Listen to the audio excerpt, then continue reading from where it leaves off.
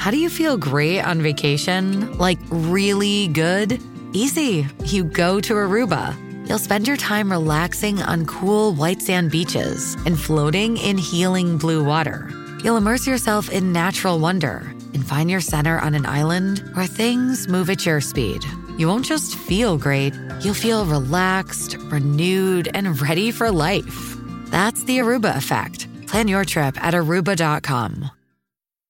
Welcome, everybody. We are, of course, here on Wednesday with our friend Dr. Kelly Victory, and we are joined today by Dr. Pierre Kory. He, of course, is the former chief of the Critical Care Service, medical director of the Trauma and Life Support Center at the University of Wisconsin. He has a new book he's going to tell us about, amongst other things. He's also the FLCCC president. And his book is War on Ivermectin. I think he and Kelly share some similar views on that. And I've got some questions with him, something we got into last time about academic medicine and publication. But we are working on getting Twitter Spaces set up. There appears to be something on the Twitter side this time, so we'll keep working on that. But we are with you, as always, on Rumble Rants and the Restream. So we'll look for you there just right after this. Our laws, as it pertains to substances, are draconian and bizarre. The psychopaths start this way. He was an alcoholic because of social media and pornography, PTSD, love addiction, fentanyl and heroin. Ridiculous. I'm a doctor, for sake. Where the hell do you think I learned that? I'm just saying, you go to treatment before you kill people. I am a clinician. I observe things about these chemicals. Let's just deal with what's real. We used to get these calls on Loveline all the time. Educate adolescents and to prevent and to treat. If you have trouble you can't stop and you want help stop it, I can help. I got a lot to say. I got a lot more to say.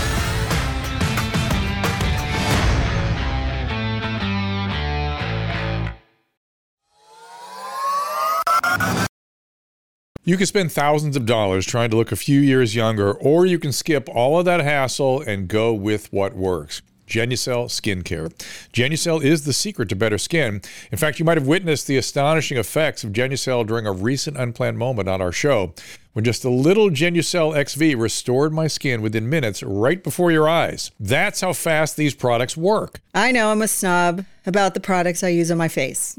Everybody knows it. Every time I go to the dermatologist's office, they're just rows and rows of different creams. And then when I get to the counter, they're overpriced. All kinds of products that you can all find at Genucel.com. Susan and I love Genucel so much, we've created our own bundles so you can try our favorite anti-wrinkle treatments, correcting serums, and ultra retinol creams. Just go to Genucel.com/Drew. Use the code Drew for an extra discount and free priority shipping. Again, that is Genucel.com/Drew, Genucel.com/DREW. And of course, you can follow Dr. Pierre Kory on Twitter at Pierre Kory. His last name is spelled Kory, and Pierre Kory on Substack and Dr. Pierre Kory, KORY.com. Also, FLCCC.net. And just a reminder, again, he's former chief of critical care and medical director of trauma at Life Support Center at University of Wisconsin. Please welcome Dr. Pierre Kory. Dr. Drew. Nice to see you. Good Thanks. to see you, my friend. So this has been an interesting arc across which I've been speaking to you. And last time we talked, I was really, I don't know if you remember, but I was really sort of baffled by the way academic medicine had been behaving. And I'm still a little baffled by it. I mean, more has come to light. But I'm increasingly interested in what happened with medical publications. I'm used to medical literature going back and forth in the literature. The literature sort of arrives at a conclusion. It doesn't all go one way. But during COVID, everything went one way. And so I knew there was something wrong with the literature. What happened, and are you a little optimistic that things are going to normalize a bit? Yeah, I mean, I got to tell you, Drew, that question to me, from everything that I've learned in the last 3 years, I have literally come to the conclusion that the entire war on repurposed drugs, ivermectin's only one of them, right? That's not the only one they attacked, was fought with the most powerful weapon was the high impact medical journals. That really was the tip of the spear. And, what happened with those journals is, I mean, you watch their behaviors. And in my book, I document all of this, right? So one of the most powerful disinformation tactics, right? So disinformation, which was actually invented by the tobacco industry back in the 50s, it's literally the tactics used by industries when science emerges that's inconvenient to their interest. And one of those tactics is named after American football players. It's called the fix. And the fix has three actually different versions of it. So one is conducting and publishing trials with predetermined results. Check. They did that 6 times in COVID. In fact, I have a chapter called The Big Six. Those are the only ones that hit the airwaves, the newspapers, and they were all published in high impact medical journals. There are actually 95 controlled trials that nobody's heard about. You only hear ones that drove those headlines. So one was they conducted fraudulent trials. The second is, in terms of generic off-patent repurposed drugs, they censor any positive report. So I have another chapter where I share emails with investigators all over the world who studied ivermectin, and they have a stack of rejection letters, even like top quality trials. Rejection. And they were actually all commiserating, saying, where can we publish, guys? We can't get this information out. And so one was the rejection and retractions.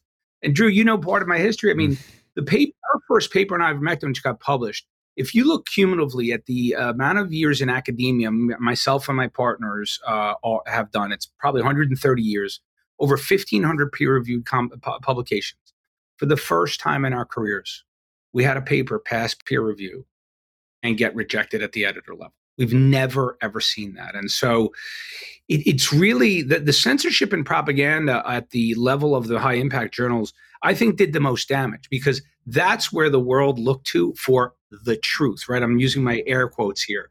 And when the truth that gets presented in those journals, right, which is, these are the most highly regarded journals in the world. Like, Drew, my transformation when COVID started, like you talked about, like reading medical literature, I kind of always knew that the hidden hand of pharma was there. I thought they were on the edges, maybe manipulating a trial or hiding a little data here or there. But now, from everything I've learned, I mean, they control those high impact journals. What appears in those journals is what they allow to appear in those journals. Period. End of story. And so, interestingly, I have shared your concern, and I brought this up with RFK Jr., and he said his first day in office, he's going to call in the editors of these major impact journals and tell them that they need to solve their editorial problem, or he's going to prosecute all of them under a RICO Act. And I thought, wow, that caught my attention. That caught my attention. It's like that. It is sort of a RICO situation, isn't it? And Drew, go ahead. I got to tell you that in the book, you know what the term I use for those editors of the high impact? I call them the editorial mafia. That's literally the term that I used in my book, because they acted like a mafia. I mean, they were in lockstep. They knew what they were doing. I mean, a memo went out. I mean, they got orders from up high, do not publish positive ivermectin data. And the actual trials that were submitted to them, I'm using air quotes again, high quality, rigorous, double blind, placebo controlled, right? There's 5 or 6 of them. There's really 6. There were so many problems with those trials. Like, if I had done one of those trials, never would have seen publication. It would have never passed peer review. They were pulling shenanigans, like changing endpoints in the middle. They were like making sure the control groups, especially the trials in South America, they literally were allowing control groups to get ivermectin. So it's very hard to prove that ivermectin is better than ivermectin, right? And I mean, it was astonishing what we discovered in those trials. Now, there's something I have noticed that I think is very interesting. I speaking of the tip of the spear, I think the first rung on the ladder of, not to mix all my metaphors up here, but the pendulum swinging, is Annals of Internal Medicine. I don't know if you've been watching them, but that's one of the journals I read regularly. And in fact, I'll be honest, in recent years, they've not published a lot of stuff that really is very useful to me, the way some of the other ones are, but I read it. And they published the Danish study on masking. Everybody else turned that down, and they were the one that published it. And I thought that caught my attention, because there was so much excitement around that study that we were going to find out masks, finally find what the deal is with masks.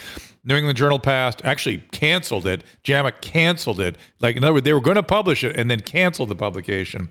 And then Annals did so because, of course, it was a negative test, as so they've all been. Mass masking mandates do not work. Not saying that N95 can't protect you if you wear it perfectly, but mask utilization does not work. Number one. Number two, 2 weeks ago, a journal came out in Annals. I actually tweeted the volume number and everything because it was so astonishing to me. Had 3 or 4 articles that were finally something completely different than I'd seen the entire pandemic, including one that showed that fluvoxamine with budesonide worked and worked rather well in the early treatment of mild to moderate COVID. Did you catch that article? Oh, yeah. I think that is a change. I think that is a change. You're right. Yeah, that one in the same journal, they questioned how we were recording vaccine efficacy and safety, and just made a simple publication on how to organize a study with sort of match controls. Since it's all underway already, it'd be easier for them to do. They just make this case that we should be doing these match control studies. And there was a third article too in there that, can't remember what it was. It didn't stay with me as much. But again, it was a different direction. Everything had been going in one direction, and now it's another direction, which I'm used to in medical literature. Things, sort of going back and forth until a consensus is reached. I think Annals may be the leading edge of the change. I'll be interested when the next one comes out. Keep an eye on those guys. They seem to be honest players. I think I'm going to say, Drew, I think you're more optimistic than me. My cynicism now maybe not. It really has no bounds. I've been defeated and I'm just demoralized. But I do think that, there is, and I like what you said, right? There's never, even in a drug that works, there are negative studies and positive studies. The preponderance of the evidence will give you the signal, but it's never like uniformly one side. You can't, science isn't that reproducible. We know that there's a reproducibility problem in science. And to hear that everything, around the vaccines is safe and effective, it's like, that's not possible. You're right. Only safe and effective. Let's remind ourselves that the medical literature still has an active engagement around SSRIs and whether there's a net benefit there. Statins, is there a net benefit there? These are routinely, commonly prescribed medicines for which there is a consensus, and yet still the literature comes around and it takes a good look at whether we're really doing the right thing or not, which is how it works. And some of those studies suggest otherwise, and that is medical literature. That's what we're used to seeing. And think about it, 3 years in the majors not seeing a single study that called into question anything other than what can only be called dogma. And I don't know. Does academic... Go ahead. Finish your thought. I want to make a couple of bigger points on that because you're really onto something here. So, for instance, this morning, this is what I woke up to. I had a colleague send me a paper. It's a systematic review and meta-analysis of the performance of the vaccine in pregnancy. It's in Nature Communications. And my jaw dropped. The conclusion of this paper was that they were abundantly safe, highly effective, and they even claimed that the vaccinated cohort had 15% less stillbirths. I had never seen such raging propaganda as I saw this morning. So propaganda is alive and well. The other point that I want to make is when you talk about things like statins and SSRIs, so this anecdote that I say is, for my book, what really actually motivated me to write the book is after my Senate testimony on ivermectin, I spent the next 3 months really confused, Drew. I didn't know what was going on. Like, I literally thought we were putting out really good science that was incredibly important for the world to know. My review paper had dozens of studies and health ministry reports, and we had overwhelming evidence of efficacy. Yet within 2 days, I got a hit job in the Associated Press. They went after me. They went after my organization. And then I just see all of these attacks on ivermectin for 3 months. And then what happened was in early March of 2021, I got an email from this professor. His name is William B. Grant. He's one of the most published researchers on the science around vitamin D. And it was a 2-line email, and he wrote, "Dear Dr. Kory, what they've been doing to ivermectin, they've been doing to vitamin D for decades. And then he included a link to the disinformation playbook. And then when I read that article and I saw the tactics, it was like a click, like a light bulb went on. And like suddenly the world made sense again. Like I realized that myself and Paul and our organization had launched ourselves right into the middle of a decades-long war on repurposed drugs. But the point I want to make is about vitamin D, is that, you know, Drew, like you mentioned around statins, like we're still trying to sort out, do they work? Are they helpful? Is there a net benefit?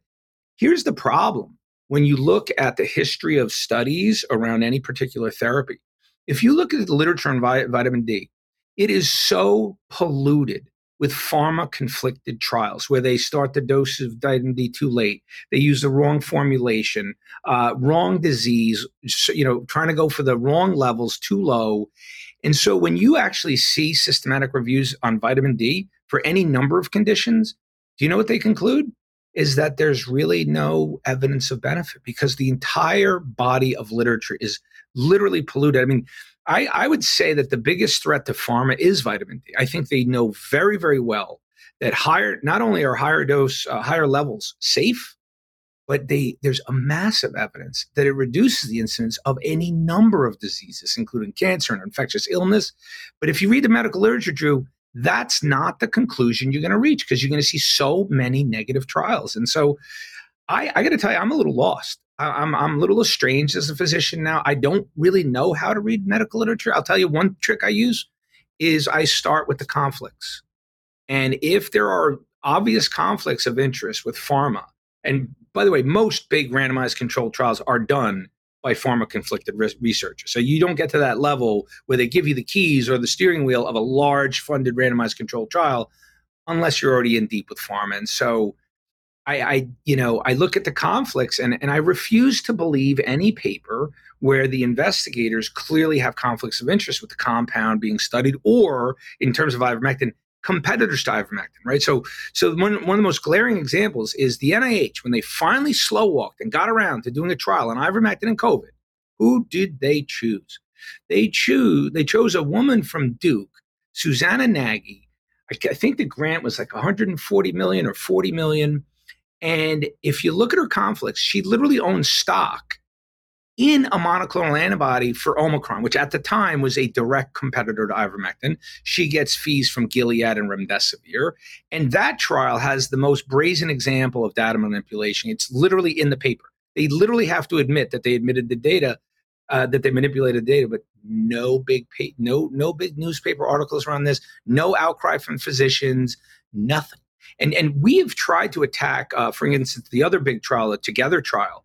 A whole bunch of us researchers wrote, a scathing letter to the editor telling them that they have to retract that paper. There was just too many brazen inconsistencies, manipulations that were obvious.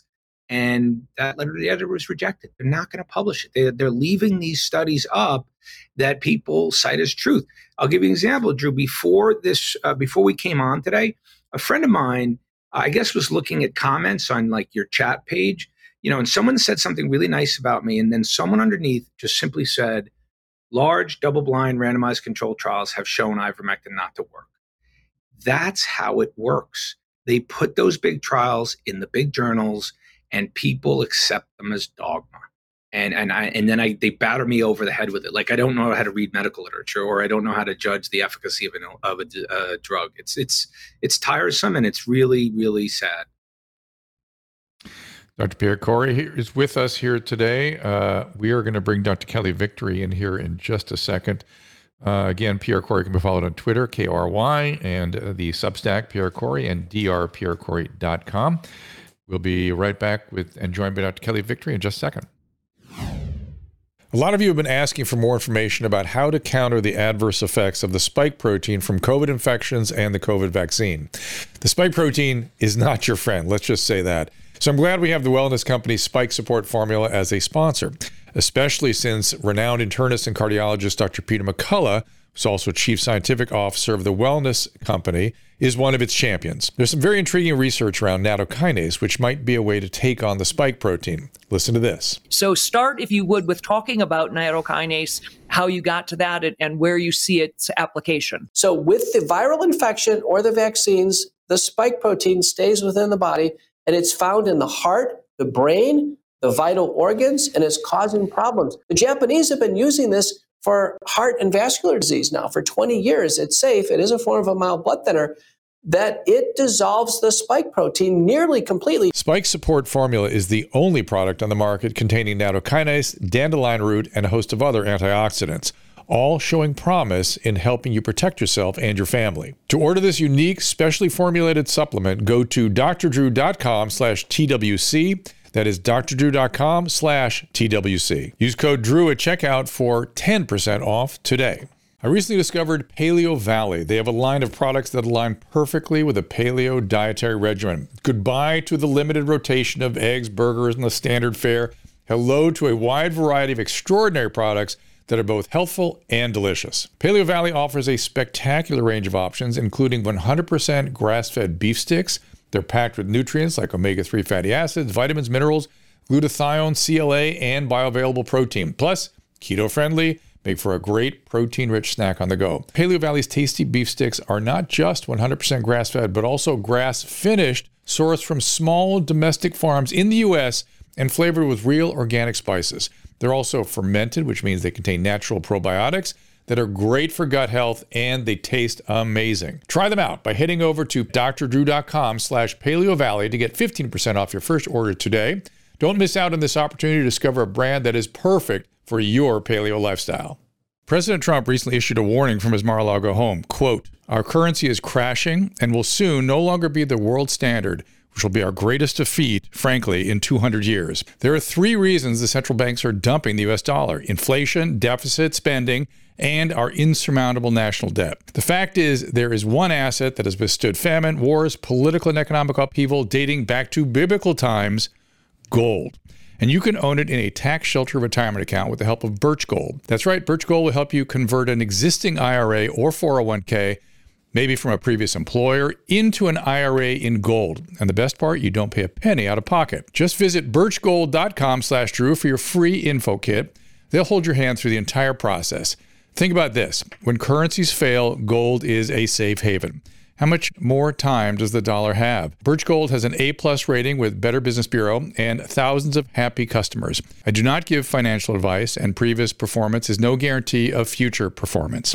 Visit birchgold.com/Drew to get your free info kit on gold. That is birchgold.com/DREW. Some platforms have banned the discussion of controversial topics. If this episode ends here, the rest of the show is available at drdrew.tv. There's nothing in medicine that doesn't boil down to a risk-benefit calculation. It is the mandate of public health to consider the impact of any particular mitigation scheme on the entire population. This is uncharted territory, Drew. As we welcome Dr. Kelly Victory. Hey, Dr. Kory, so happy that you could join us. Thank you. You have been an unbelievable warrior from the beginning of this debacle, and I'm really excited to read the book. Before I say, I've got gobs of questions to ask you because it's been a long time since we've done this live. But I'm going to start where you and Drew left off. You said something that is almost mirrors what I've said over and over again, which is, if somebody died and made me king, I would have the journals have to post the conflicts of interest above the title of the study, of the article in a journal, to decide whether or not I even want to read the damn thing. I, like you, have become really, really jaded during this 3.5 years. It's been exhausting and debilitating. I used to pride myself in being that physician who went to the source, or what I considered to be the source. I went to the journal. I wasn't lazy. I was intellectually curious. I read more than the abstract. I'd read the whole article, and I'd formulate my decisions and my thoughts based on reading the study. Now, fast forward, I feel like somebody just said, "Oh, Santa Claus isn't real, Kelly." All of a sudden, I just found out that the whole thing was a big fat lie, and I'm not, ignorant enough or naive enough, perhaps, to think that this is the first time it's come to light for me during this COVID pandemic. But my entire medical career really now has been called into question. everything that I've done. Prior to this, I considered as outspoken as I've been about the disaster of these COVID vaccines. I would have considered myself very pro-vaccine previously, based on my understanding of this, quote, the studies, your old air quotes, the studies, the research. Talk about that piece. This didn't just start with ivermectin and vitamin D. How deep do you think this goes? And what do we as physicians do with this? So, Kelly, I mean, everything you just said, I think those words have come out of my mouth. Same thing. I mean, this transformation, this exposure of the deep rot and iron-fisted control over the medical literature of pharma it's truly been very disorienting. Like, I really don't even know what to believe anymore. And then, like you said, when you go back historically, so the opinion that you just articulated and I kind of did earlier, I want to make the point. This is not new. Like, these opinions have been held. And my favorite example that I uphold is Dr. Marcia Angel, right? So she was the chief editor of the New England Journal of Medicine, the #1 highest impact medical journal in the world, 20 years. She stepped down from her post in the year 2001 because she couldn't take it anymore. And then she wrote a book. And in that book, so this is 20 years ago, she's trying to sound the alarm that the literature has been captured. And that's 20 years ago. And now, forget it. Now they have media, major media, so their ability to censor and propagandize is, I would say, 10 times what it was in 2001. But it starts at the source, which is the published medical literature. And so it's really hard. I mean, all the things for so many years we've been told doesn't work, especially around vitamins. Like, vitamins are a sensitive issue to pharma. They do not want you to take simple over-the-counter supplements that could actually prevent you from getting ill. It's really quite scary that they don't care. I mean, they traffic in disease. They want people to be sick. And it's such a terrible thing to say. Like, who are these people that actually wants the population to be sick? But the way they behave, you cannot arrive at any other conclusion that it's a good business model. Right. Well, they're not only, it's not only a war on repurposed medication. They're actually talking about regulating now those over-the-counter things like vitamins. They want to actually regulate, in other words, make vitamin D something that's only available by prescription, in order to, keep it out of the hands of people who would otherwise be treating themselves. So talk a little bit. Go ahead. No, I just love that point. I mean, like, I'm the thought that popped in my head is like, I'm going to have to get my vitamin D from the black market now. Like the guy on the corner who's got the, fresh shipment of vitamin D. And when you think about it, right? So that's an example of the immense control that they have. So they control the legislator, right? So in 2021, the lobby for the pharmaceutical industry, which is, I think, 2 to 3 times the lobby industry for coal and gas, okay? It is so large, it averages out to $650,000 in 1 year per congressperson on Capitol Hill. That is how massive their influence there. So, I mean, look at COVID. They were writing laws. They were basically telling the government to buy remdesivir, to buy Paxlovid. I mean, the government's sitting there writing checks. Like, they're actually, the farmers literally holding the legislators' hands, writing these checks for billions of dollars. And so then, right? So I think ivermectin is an example, right? They got it removed. They got, like, the entire retail pharmacy industry to refuse to fill. They scared and badgered the pharmacists. They took it out of hospital formularies. Kelly, when in your career have you ever been told you couldn't use a medicine? Never. This is repurposed medicines represent probably 30% of all prescriptions written on a daily basis are medications that are being written for something that they were not originally designed for. 30%. I have never in my career, and in fact, I'm unaware of any anecdotal reports of somebody and a pharmacist, for example, refusing to fill a prescription, a legitimate prescription written by a licensed physician. This is absolutely unbelievable. So suffice to say, none of this could have happened without the propaganda that is the quote storied medical literature, and the fact that there's agency capture by big pharma. There's no question. Then you add in social media, the impact of social media. And I've said many times that I really do hope that the next international crisis involves something like commodities pricing or international financial markets, something I know nothing about, so that I can argue incessantly with people who have an entire career and education in these things. All of these people, everybody out there with a Twitter account or a Facebook account or Instagram account is arguing with you because they can simply post that one line that they read about an article. So social media put this whole thing, I think, on steroids because anyone could weigh in. Yeah. So and that's, book, there. Go ahead. Go ahead. As I say, your book. I want to. Your book focuses on ivermectin. And so I want to talk a little bit about that. And I'm guessing that you cover this in the book. In your estimation, or the data that you've looked at, what would the difference have been in the outcome, not only in the United States, but globally, had they not had a war just on ivermectin?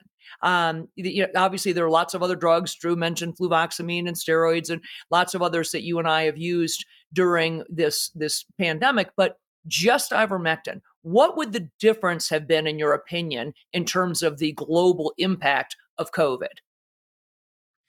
So here, how I would answer that question with looking at probably the two most effective ivermectin early treatment programs in the world, both of which I cover. One I actually devote a whole chapter to, but one is the case of Uttar Pradesh, right? So the northern Indian state in India, 241 million people. I think it would be the 6th or 10th largest country in the world if it was a country, right?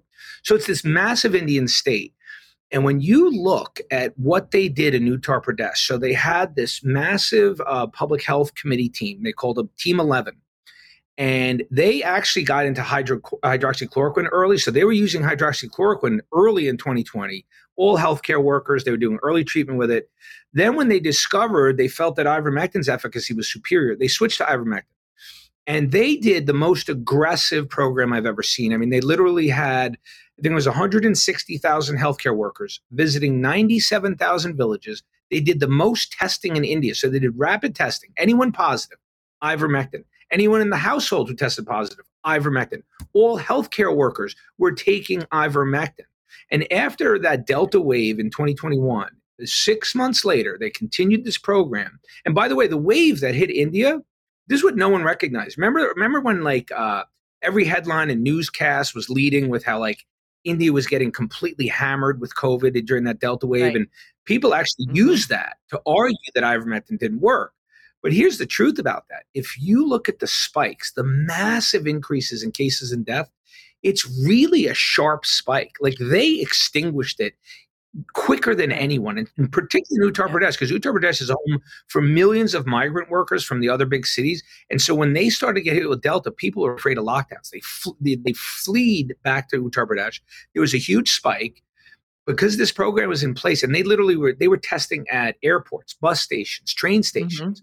And by September of 2021, they had done so much testing in the 2-week period before September 16th of 2021. In their last 2.5 million tests, they had only 211 positive tests. Right. And they had 67 out of 75 districts with not one active case.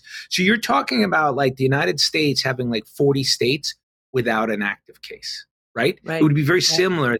Yeah. And so when you ask me how could it have been different? I'll point to what Uttar Pradesh did, and then I'll also point to Mexico City. And there's other cities. I mean, what Mexico City did was absolutely tremendous. I mean, they literally emptied hospitals. Case counts went down, and they started seeing very little hospitalization and death. And that was from also a mass mobile distribution where they had mobile units, testing and treating and testing and treating. And so in terms of sheer numbers, it's hard to put numbers like how many millions would have been saved because, as you know, the numbers are inflated. Right. We don't really know how many people died from COVID, with COVID, and PCR test. Everybody's dying from COVID. So, but when you look at the percentages, I mean, even in the WHO guideline document. So when they did the review of ivermectin, they excluded all of these trials. They were just whittling down the evidence base. But the weird thing is the trials that they kept in their review document, do you know what the estimate was? Is that there was an 81% reduction in mortality. It was statistically significant. But they said this is such low certainty evidence. They came to the conclusion that the average person, the average citizen on Earth, based on low certainty of evidence, would not want to take ivermectin outside of a clinical trial. And so can you think about how absurd that statement is? So picture, I like to do this like scenario. So I'm picturing a patient in bed, breathless. The doctor comes in and says, we have this decades-long, old, safe, repurposed drug. Best estimates are that it has an 81% chance of reducing your chance of dying. But the evidence is of low certainty, super safe. The evidence is low certainty. And then the patient answers, doctor, I'm not comfortable taking that medicine unless it's done within the context of a clinical trial. Right. I mean, it's preposterous. Right. It's preposterous because you don't have, once something is that safe, and they did such a good job. Again, the propaganda that it was horse paste, that you were somehow taking a veterinary medication with all of these, potential deadly side effects, when in fact, ivermectin is over the counter in almost every country other than the United States and Canada. It is taken like, candy in most of the world. If you look at the entire continent of Africa, with the exception of South Africa, there's very, very low vaccination rate. They had massive COVID outbreaks, and they did swimming. They went, swimmingly, because they all are taking either ivermectin for intestinal parasites or routine hydroxychloroquine for the treatment or prevention of malaria. I mean, this is insane. So in addition to Uttar Pradesh, crazy. The data is so overwhelming. It's like someone like you and me, Kelly, we could do this for hours. I'd be like, I've never seen, when Drew and I were talking earlier, we talked about how like a lot of times evidence conflicts and whatnot, but I would argue like outside of those 6 fraudulent trials that were published in the high impact journals, I mean, I've never seen such one-sided data. I mean, anywhere you look, you have abundant data from many, many different sources showing that this thing was a COVID crusher, so it's shocking. I want to make one correction to what you just said because a little feather in our cap. Ivermectin is over the counter in Tennessee. We testified, my colleague Paul Merrick testified, and we got the Tennessee legislature to pass a bill making it over the counter, freeing up pharmacists and physicians from using it. So, I mean, we notched a little victory there. So, let me ask you to clarify that, because I posted this. I thought that the bill that was signed by the Tennessee governor said that it could be distributed by a pharmacist without a doctor's order, but that a patient still had to go through the pharmacist. So it's not. I looked at that, huge win, by the way. I'm not diminishing the win. It's much more accessible, but it's not technically over the counter the way ibuprofen is or Tylenol. True. You can't just walk in as a patient and get it. You've got to go to the pharmacist. I think that's fair, that it's probably overstating it to say it's over the counter like Tylenol or something else like that. But at the same time, there's a couple of little restrictions that there has to be a physician that has some sort of agreement with the pharmacy, but literally it does allow anyone to walk into the pharmacy and come out with ivermectin without going to the doctor. You really have, and what's interesting is one of the pharmacies ships to all 50 states. So like you can actually contact this one pharmacy in Tennessee and they will send it to you wherever you are. So, you're right. It's not as open and free and like out on the shelf, but there's very little restriction to getting access to it. So we were pretty proud of that. So that it's awesome. And I am hoping that will spread to other states. The FLCCC, the Frontline Critical Care Coalition, that you are so pivotal in forming, and you guys did great work during the height of the pandemic when people were really looking for treatment. Now that the pandemic is over, and let's face it, has truly been over for probably a year and a half or 2 years now. What are you seeing in terms of trying to help people? I'm assuming that you are now helping people primarily with vaccine-related injuries, vaccine-related problems, and long COVID. If you think that that's really an actual entity, are you using ivermectin or other things, other repurposed drugs to help those folks? Oh yeah, I mean it's all repurposed drugs, and yeah, so I'm glad you brought that up. So, as a nonprofit, yes, we went from one humanitarian catastrophe, which was COVID, right, and the lack of early treatments and all that, and then we have to deal with another, which is just the legion, the epidemic of people that are injured, and so many of them are really chronically ill. It's very similar to chronic fatigue syndrome. And we've now held 2 medical conferences, very well attended, huge positive reviews on them, where we presented as much evidence we could on how to approach and treat what we're calling spike protein induced disease. And the most recent one, and all the lectures are available on the FLCCC.net website. We ask for a little donation, but you don't have to pay. So people who want to learn more about how we think you should treat this, or want to listen to some of the lectures can go there. And so that's one big thing that we've been working on. And then I have a private practice where that's all I do. Me and my partner, we do general medicine as well. I have a couple of partners who do that, but one partner in particular, all we do is focus on treating these patients with vaccine injury. And I'm learning so much, Kelly, but it is wickedly complex. We're finding a lot of different strategies that are effective. None of it is effective in everyone. It's a really weird thing. Like I can't predict who's going to respond to what, but generally the things that we use are safe. If there is a side effect, it's transient. None of it's serious. And so, I am learning a lot, but boy, do we have a lot more to learn. And surprise, Kelly, our government has failed in responding. First of all, they don't even recognize vaccine injury. They call everything long COVID. But there was an article 2 weeks ago. I mean, literally $1.2 billion has been spent on research into long COVID. They had apparently 5 trials set up. Only one can enroll, and they haven't enrolled one patient in. And guess what it is that they're studying in that one trial ready to go? Paxlovid.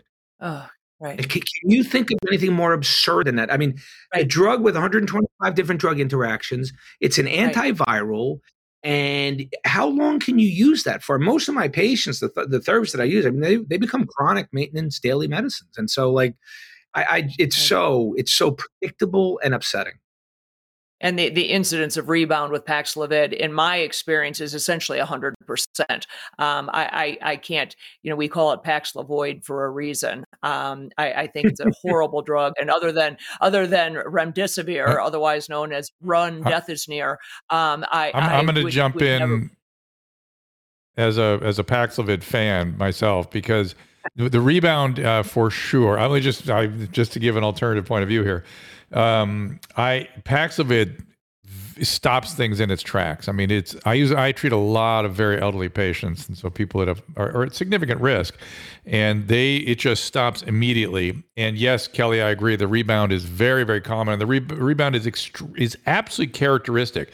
There's the rumor going around that it's somehow, or this sort of, it's not even a rumor. People have been trying to substantiate it. That somehow it's cytokine activation following the initial infection. There is nothing about the syndrome of rebound that approximates cytokine activation. It's highly characteristic. It's cough, productive cough, bothersome cough, some chest pain sometimes fever, and it goes on for quite a while. But they don't get sick, and there's nothing about it that looks like cytokine activation. My point of view. Dreaming of a better sleep? Tossing and turning is not your destiny. And Ollie is here to help. Ollie invites you to sink into sweet, sweet slumber to improve your mental and physical health and overall wellness. More than just melatonin, Ollie's ingredients help you unwind your mind for a delightfully dreamy drift off. Sleep is on the way at Ollie.com. That's OLLY.com.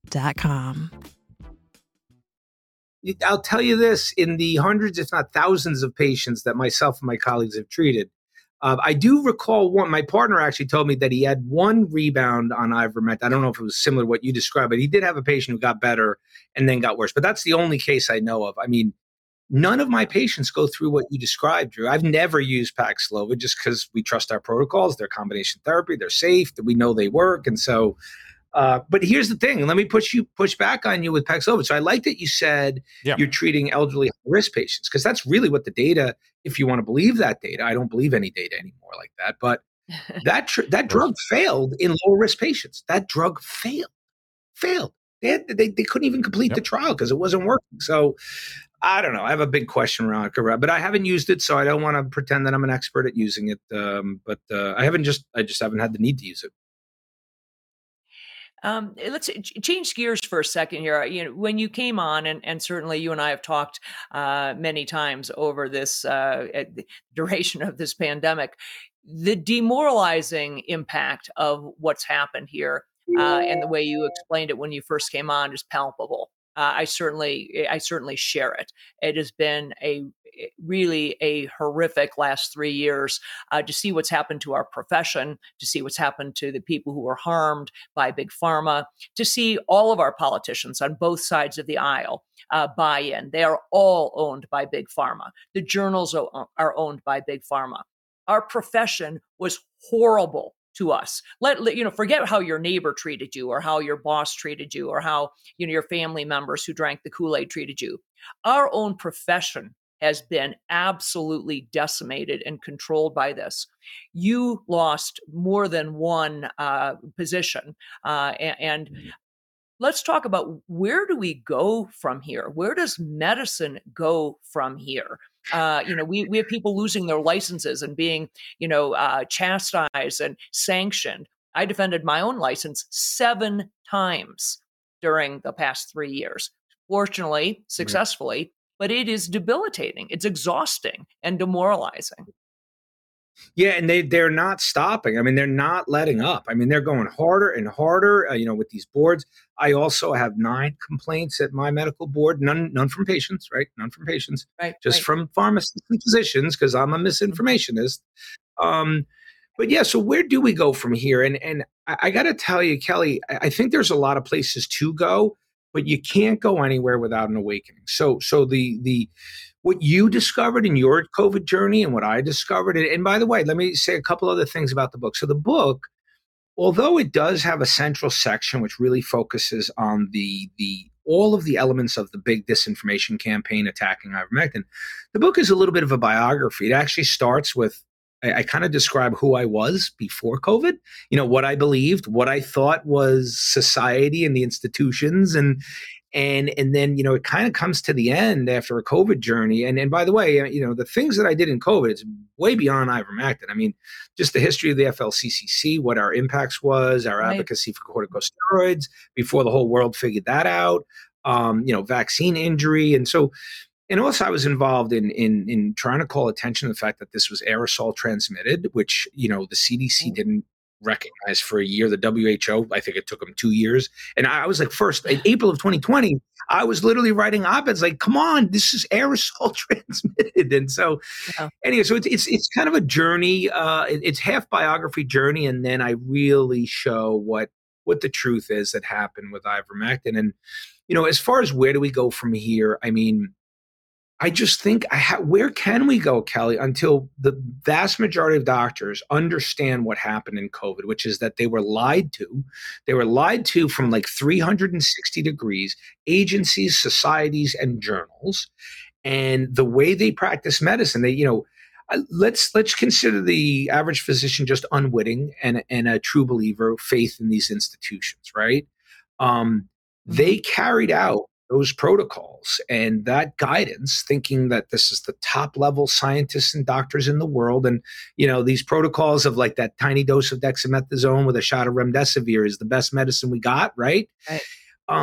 They have to realize what they did. And I think they have to come to the conclusion that they were lied to and they were led astray and they hurt people. They hurt people. And I think once they come to that realization, then we can have a conversation. Then we can talk about maybe starting new journals where there's no pharmaceutical money, right? The Journal of Repurposed Drugs. And and I love what Drew said. I didn't realize that Bobby said the first thing he wants to do is he wants to call the editors of the journals.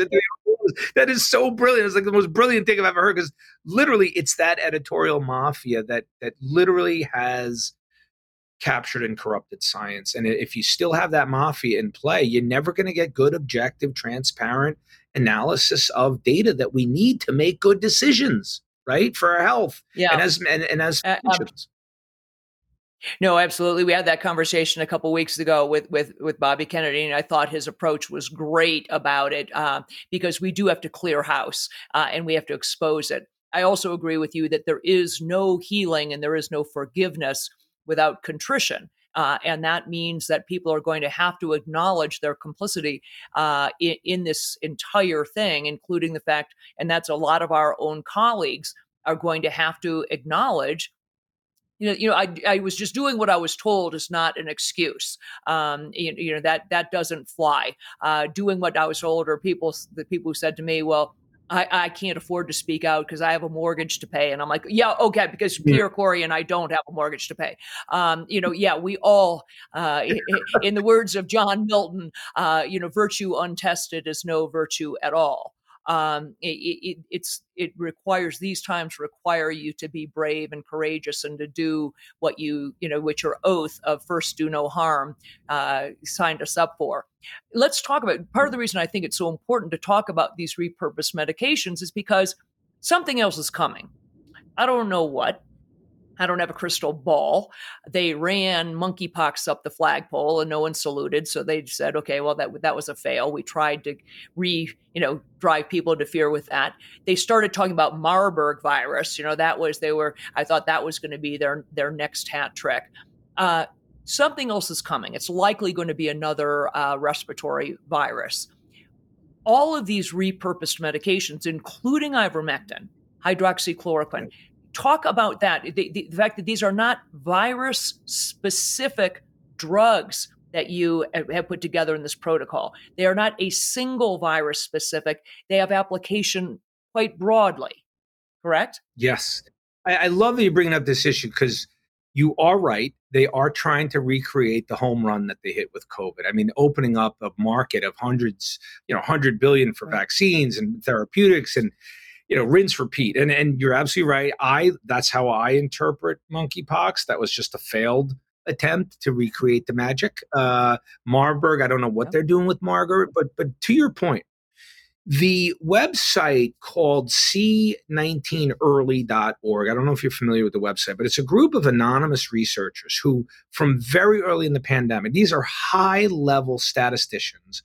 They know how to review literature. They have this phenomenal website. It's a compendium of every single trial on every single therapeutic studied in COVID. So if you look, and then every therapy listed on there, and they review pharma, not repurpose. It's not just repurpose. I mean, they have all of the evidence for remdesivir and Paxlovid and all that, but they have the same meta-analysis protocol, which is how they summarize the data, put it in one, then do their analyses. And if you go there, right now, Kelly, there are 43 effective medicines against COVID.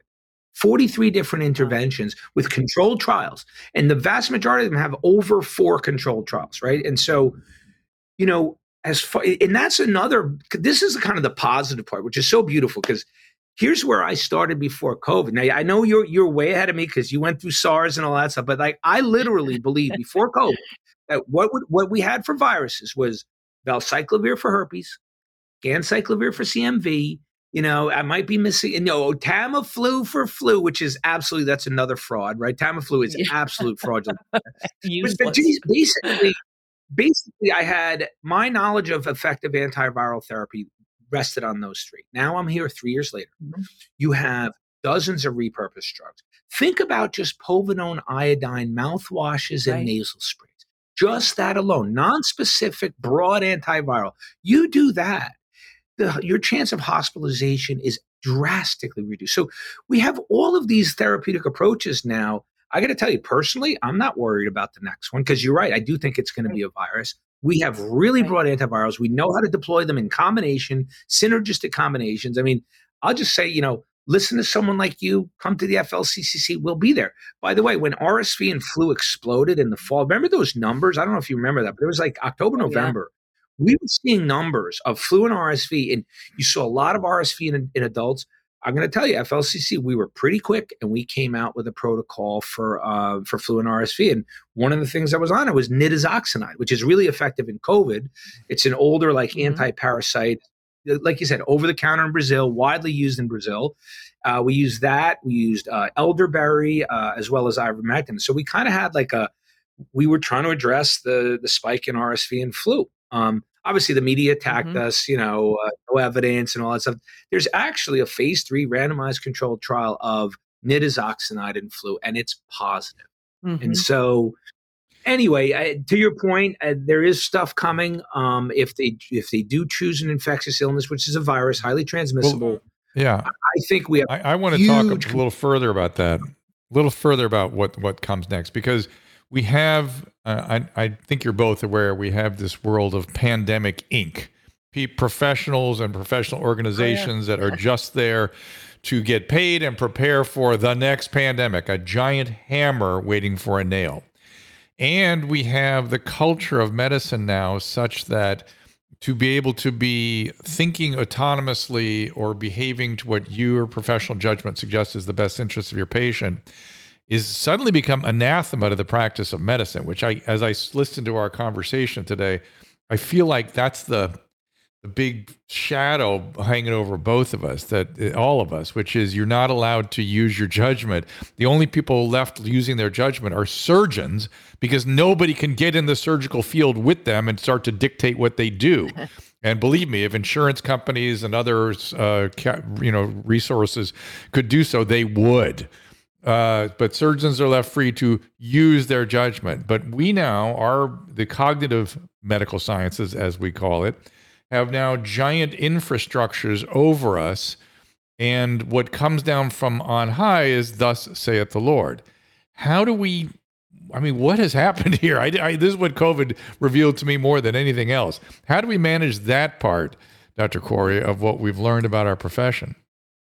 So you nailed it, Drew. So first of all, right, we know that over the last 20 years, right, medicine's become corporatized, right? It's huge, massive health systems. They have top-down protocols. Any physician on staff, you're going to do what they say and what they say not to do. And I think Peter McCullough said this.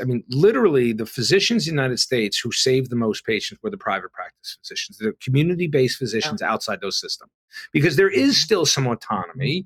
And the other, so we have these refuges, right? So private practice is number one. Number two, we luckily in this country have a system of compounding pharmacies. And in my experience, almost every single compounding pharmacy I've ever used in COVID has been sympathetic and supportive of the use of repurposed drugs. So because I've talked to people in Europe, like in Switzerland, there's no such thing as a compounding pharmacy. By the way, you want to know the best evidence that ivermectin works? Is that one colleague in Austria told me that one 12 milligram tablet on the black market was 50 euros. How do you get 50 euros for a drug that doesn't work, right? So, but to your point, Drew, so not only that, but then I practice right now. I'm actually practicing under the jurisdiction of the Crow Indian tribe, which formed using federal statute, something called the First Nations Medical Board. And so I'm not under the jurisdiction of any state. As long as the patients who come see me join the tribe and my patient is a tribal member, that relationship and that practice of medicine is protected under that authority. So we talk about parallel systems, right? So that parallel system of medicine, I'm almost afraid to talk about it, because if it becomes successful, they're going to shut it down. They're going to pass legislation and they're going to come after us, right? But I do think that if there is an awakening, if there is a reckoning, talked about a contrition, or people realize that they were lied to and this was one big fraud, I think there's a lot of places we could do. Like I said, we can open up some journals, try to rid the conflicts of interest from taking over and restoring autonomy. Here's the last piece of evidence that I will tell you, that in this war, not only was a war of information, but it was really a war by the pharmaceutical industry. All of those top-down federal level actions from like Federation of Medical Boards, right? All of the state medical boards, there has been pushback in this war, and that's at the state legislator level. So there's a web page on the Federation of State Medical Boards, which is a legislative map, and it shows in every state every active bill that's COVID related. And if you actually look at the descriptions of the bills across the country, I would say 90 to 95% of those bills listed are all in terms of allowing physicians to prescribe repurposed drugs, freeing up pharmacists to fill those prescriptions, and really just restoring the autonomy of physicians to use their judgment. So I will say that it hasn't been a total loss. There is a pushback. I think it's at the state legislator level because the feds have been captured. And so, that's one of the things that I've committed to is I'll go to any state legislator and try to testify in support of that legislation, because that's really the last line of defense. I mean, we have to protect ourselves. Yeah, locally. Although I shuddered a little bit today when I discovered, I thought this was actually apocryphal, but I tried to check it out, and it looks like it's true, that you're both, I'm sure, aware what the World Health Organization is organizing to perpetrate. And just today, they put a North Korean on their board, and in the UK, an active communist on the behavioral committee. So in terms of threats from on high, they're coming from many different sources. This episode is brought to you by JLL. Get an insider view into the world of commercial real estate with JLL's podcast, Trends and Insights, the Future of Commercial Real Estate. Whether you're curious about making cities more sustainable, the evolution of office space, or AI opportunities, this podcast will help keep you a step ahead. Tune in for candid conversations with business leaders about the biggest trends impacting how we live, work, and play. Subscribe to Trends and Insights now at jll.com/podcast.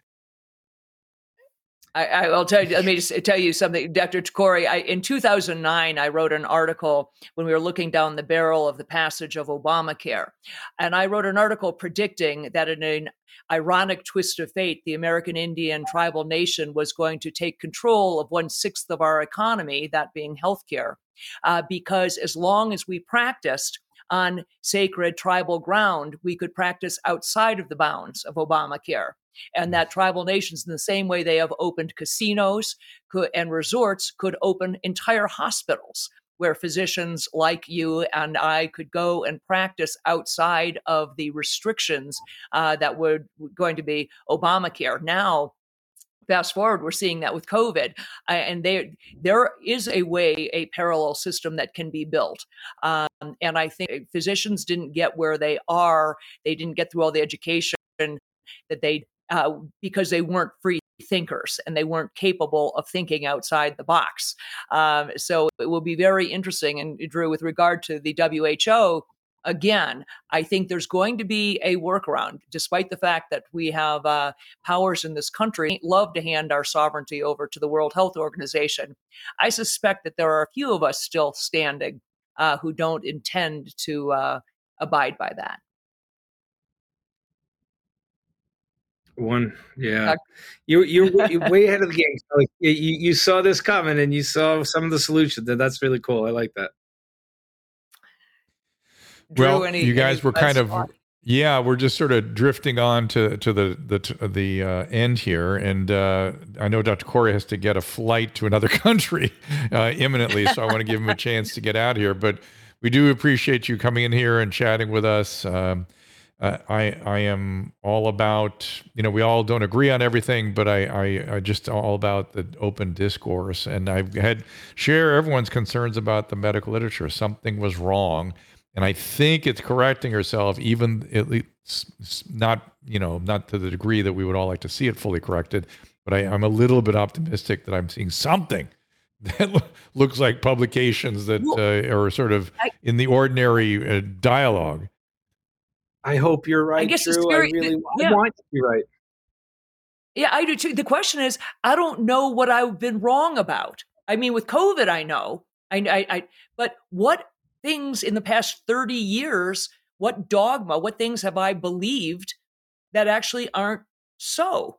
And I don't know how to get to the bottom of that. I need to reassess where I stand on lots of things, including, not the least of which are routine childhood vaccines and things of that sort, because I don't know where I've been wrong right now. And that's a scary position to be sitting in.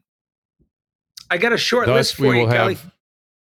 Statins, SSRIs, childhood vaccines. I know I'm missing something else, but when you go back and start doing deep dives on that, it is astonishing what you learn. And so anyway, but and to be fair, let me just say, our clinical judgment has value. And you mentioned statin SSRIs. I'm familiar with the back and forth literature there, but I think I know what I'm doing with them, and I know how to give informed consent to patients. That's what's important. That my decades of experience has informed me in spite of the adulteration of the literature. The problem is we need the literature. We need that dearly. We need it. But our clinical judgment has meaning, and it has been marginalized so much by just like I said, with the surgeons in the surgical field. It's their judgment, their experience they're relying on to decide what to do when they're in a situation that is not what they anticipated. The same thing in medicine. And unless that is valued and supported.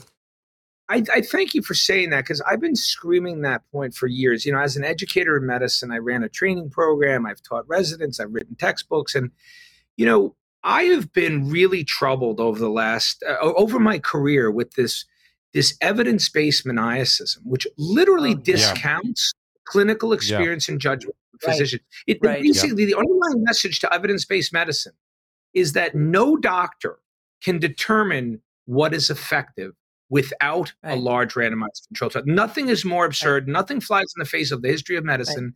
And so thank you for saying that, because, you know, we can gain knowledge and, you know, intuition and we know how to treat patients. I don't need JAMA to put some trial in there to tell me what works or not. I can figure that out. Not only that, Not only that, I have been through, if you've been practicing long enough, you'll go through experiences where Dogma, Women's Health Initiative, where we were told we were no better than witch doctors if we didn't comply with the Women's Health Initiative, turned out to be completely wrong. Or standard of care, pain is what the patient says it is. They should get 60 to 100 tablets when they walk out of the ER. Pain control is what the patient says it is. Here's the data. All that was total bullshit. And at the time, it was evidence-based. And held up by every regulatory agents and professional society. It was all bullshit. And no one ever said sorry for that, by the way. And God knows I suffered through some of the same stuff you guys are going through in this experience back then with all the regulators and the professional societies coming down on me like a ton of bricks. It's in the nature of this biological thing we're trying to manage. It's not it's not a computer program. It's not digital. Very different. Right. So spot on. Well, I totally agree. Well, we're gonna let you go. Thank you. I have one note to add to it. Hang on, Susan's dropping in. We got censored by YouTube at the beginning of the show, so you guys did it. You pulled it off again. We're officially off YouTube, but we are on Rumble, and I want to say hi to everybody who ended up over on Rumble. What's up, Pierre? I don't think. Drew, I don't think you're surprised at that, Kelly. I mean, you knew that was going to happen. No. I mean, you guys were like advertising that I'm coming on. Now, and then I want to recount an anecdote. The journalist Matt Taibbi did an interview with me maybe a year and a half, 2 years ago, and did an okay job. I thought he missed a few things, but in the article, he called me the ghost of the internet because wherever I go, people get demonetized, deplatformed. I'm like such like a public bandit. I'm like public enemy number one. I mean, just anyway, you guys knew the risks of bringing it on, and so it is what it is. You should wear it like a too, but. Wear it like a corsage, Pierre. In this world, getting censored is a badge of honor and means that you're a truth teller. You truly have been a warrior, and I mean that from the bottom of my heart. You are indefatigable, you're courageous, and you've been a great leader. You've been a great leader during this past 3.5 years. And so thank you for coming back. Have a safe trip, and we will look forward to reading the book. Pleasure. Indeed, and I will say...